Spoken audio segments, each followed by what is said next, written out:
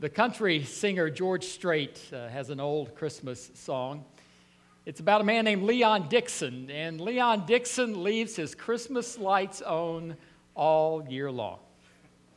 Leon Dixon is a fortunate man to be living in the time that Leon Dixon lives in, because had Leon Dixon lived before 1880, his only choice for interior or exterior illumination during the holiday season would have been fire. Yes, at one time in the history of this country, people actually took live Christmas trees, put them in the windows of their home near the drapes, and put candles on them and lit those candles. You might be pleased to know that in 1908, the insurance industry said, "We are no longer insuring people who do this." Well, fortunately, in 1880, Thomas Edison, you've heard of Thomas Edison, he had the first outdoor electric light display during the holidays. And then a man named Edward Johnson developed electric lights for trees. And in 1895, President Grover Cleveland put the first string of lights on the White House Christmas tree. One problem: the string of lights in 1895 cost $300. Now, the next time you're complaining at Target that they're $4.99, just remember. So really, if you wanted to take the safe route and light your Christmas tree or your house outside, the average person couldn't afford it. Well, then along comes three brothers.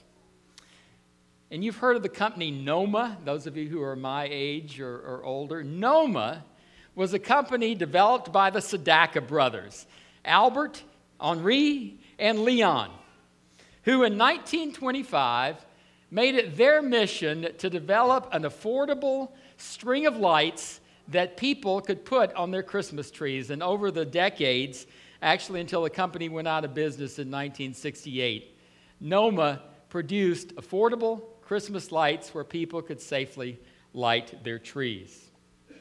Now we have them everywhere. We have them on our trees. We have them on our houses. We have them in our windows. We have them in our city streets. We have lawn ornaments. And some of you I know here tonight have lighted hats or ties. It's part of the Christmas thing. But you know what? It's a tradition that believers and non-believers alike share. It's a tradition where, whether intentionally or I would guess unwittingly, believers and non-believers alike, by putting up lights, are proclaiming something wonderful, not just about the Christmas season, but about God Himself. The concept of light is so important to our understanding of God that He uses light in His first introduction to us. In fact, if you look in the very first chapter of the very first book of the Bible, in the very first verse, it says, "In the beginning, God created the heavens and the earth was without form, and it was void, and darkness was upon the face of the deep." But then it goes on to tell us that the Spirit of God was hovering over the waters. And then into that dark void, God says, "Let there be light." And instantly, the very next phrase says, "And there was light." Whatever else we learn about God, this is key to our understanding of Him. 1 John says it this way: "God is light. In Him there is no darkness at all." God Himself is light. God, who by His very presence and by His very word dispels darkness. But you know what? It's not just physical darkness that God dispels. In fact, light in Scripture really refers to God's holiness. And it's used to illustrate a lot of things. It's used to illustrate God's instruction, His guidance, His truth, His goodness, His life, and indeed, His salvation. But with all this wonderful light available to us, God's light also illustrates a contrast. And it's a contrast between us and God. Because the Bible says that even though all this light was available to us, that light has come into the world, but mankind chose darkness rather than light. Adam and Eve in the Garden of Eden disobeyed God. And through their disobedience, sin entered the world. And all of mankind was plunged into the darkness of sin. And they were separated from God with no hope of ever reestablishing that relationship. But you know what God did? God kept shining His light. He kept shining His light, hoping that it would draw people to Him. But over and over and over, mankind chose darkness rather than light. So God acted in an incredibly undeserved way. Listen to this, 2 Corinthians 4:6. For God, who said, "Let light shine out of darkness," made His light shine in our hearts to give us the light of the knowledge of God's glory displayed in the face of Christ. Eugene Peterson puts it this way: our lives filled up with light as we saw and understood God in the face of Christ. And that's why we're here tonight. Let's hear John's account, John 1, beginning in verse 1.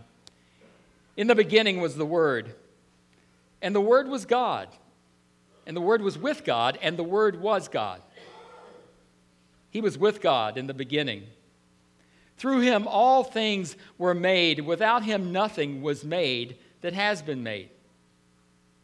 In Him was life, and that life was the light of all mankind. The light shines in the darkness, and the darkness has not overcome it. There was a man sent from God whose name was John. He came as a witness to testify concerning that light, so that through him all might believe. He himself was not the light. He came only as a witness to the light.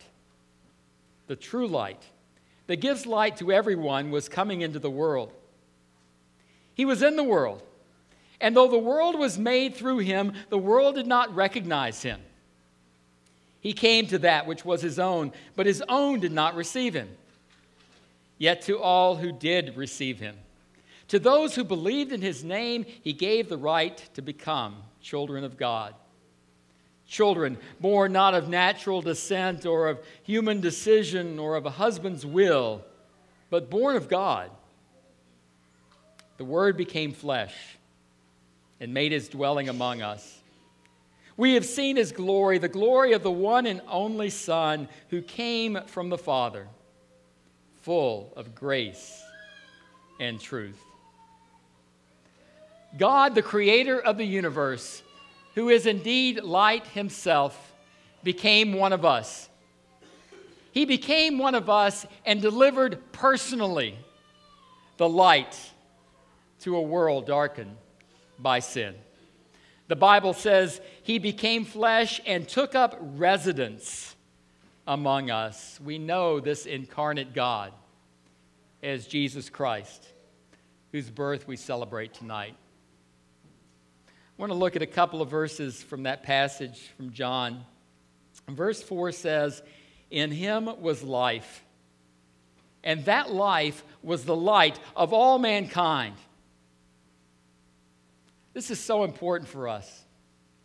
A key point in all of this is that light does not come to us in the abstract. Light does not come to us in the abstract. The light of all mankind is not some abstract principle. John tells us that the light of all mankind stands not as a symbol or a philosophy, but rather a real life, flesh and blood, breathing, living, a life, Jesus Christ, the child born in a manger. When Jesus grew up during his earthly ministry, Jesus said, "I am the light of the world." Jesus did not say, "I am a symbol of the light," or "I am sort of like a light." Jesus said, "I am the light of the world." And he went on with a wonderful invitation and promise when he said, "Whoever follows me will never walk in darkness, but will have the light of life." To follow Jesus is to have the light that leads to life. To follow not the concept of Jesus, but to follow the person of Jesus Christ is to have the light of life. Those who believe and follow Christ no longer walk blindly in the darkness of sin. Those who believe and follow Christ no longer wander in a dark world without hope. Those who believe and follow Christ no longer have an unknown eternity. Because the light of Christ shines in us and it shows us our sin, but not only does it show us our sin, it shows us the way to forgiveness. It gives us strength for today, and as the song says, and bright hope for tomorrow. And it leads us to eternal life with Him. And listen to this. In verse 5 it says, "The light shines in the darkness, and the darkness has not overcome it." Light transcends darkness, not the reverse. Think about it. Walk into a dark room. Turn on the light. What happens? The room is filled with light. The darkness is dispersed. The room is illuminated. And unless you go over and turn off that light, there is no way the darkness is going to overcome the light. It's impossible. Because light transcends darkness and not the reverse. So here's something else for you. If it's impossible for the darkness to put out the light, as it relates to Jesus Christ, then doesn't it follow that light will bring victory over whatever darkness is covering you? Light will bring victory over whatever darkness is covering you.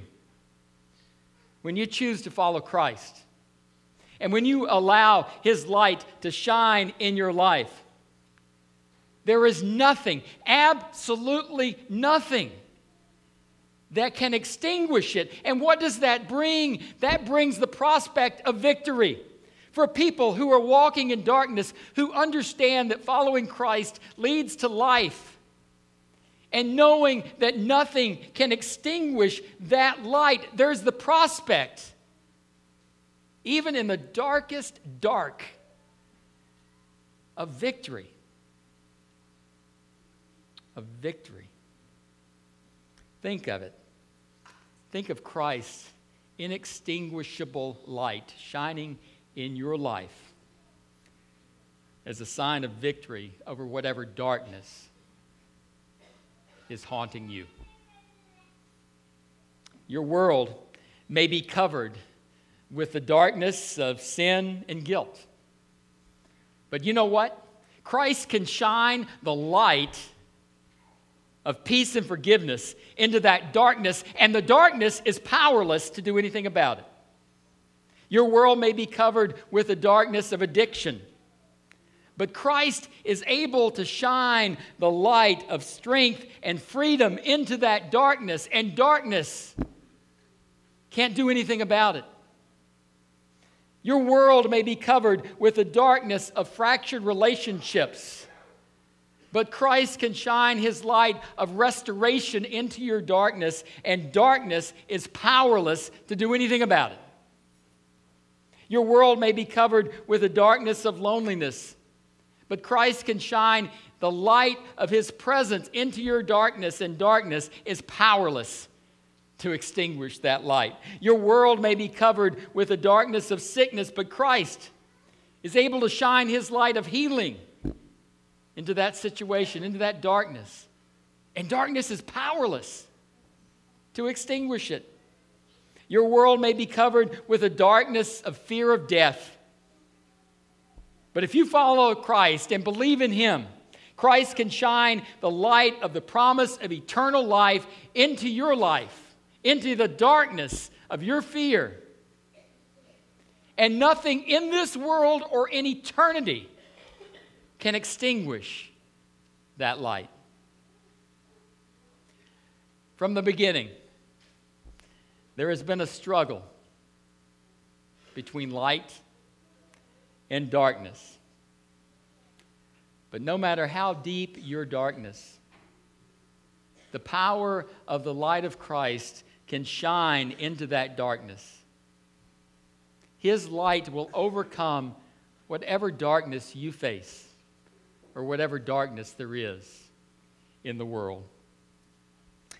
His light shines in the darkness tonight for you. It does. It shines in the darkness, whatever darkness you are in. His light shines for you tonight.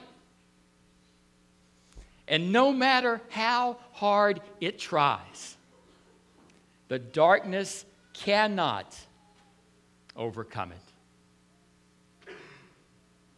Merry Christmas. Let us pray.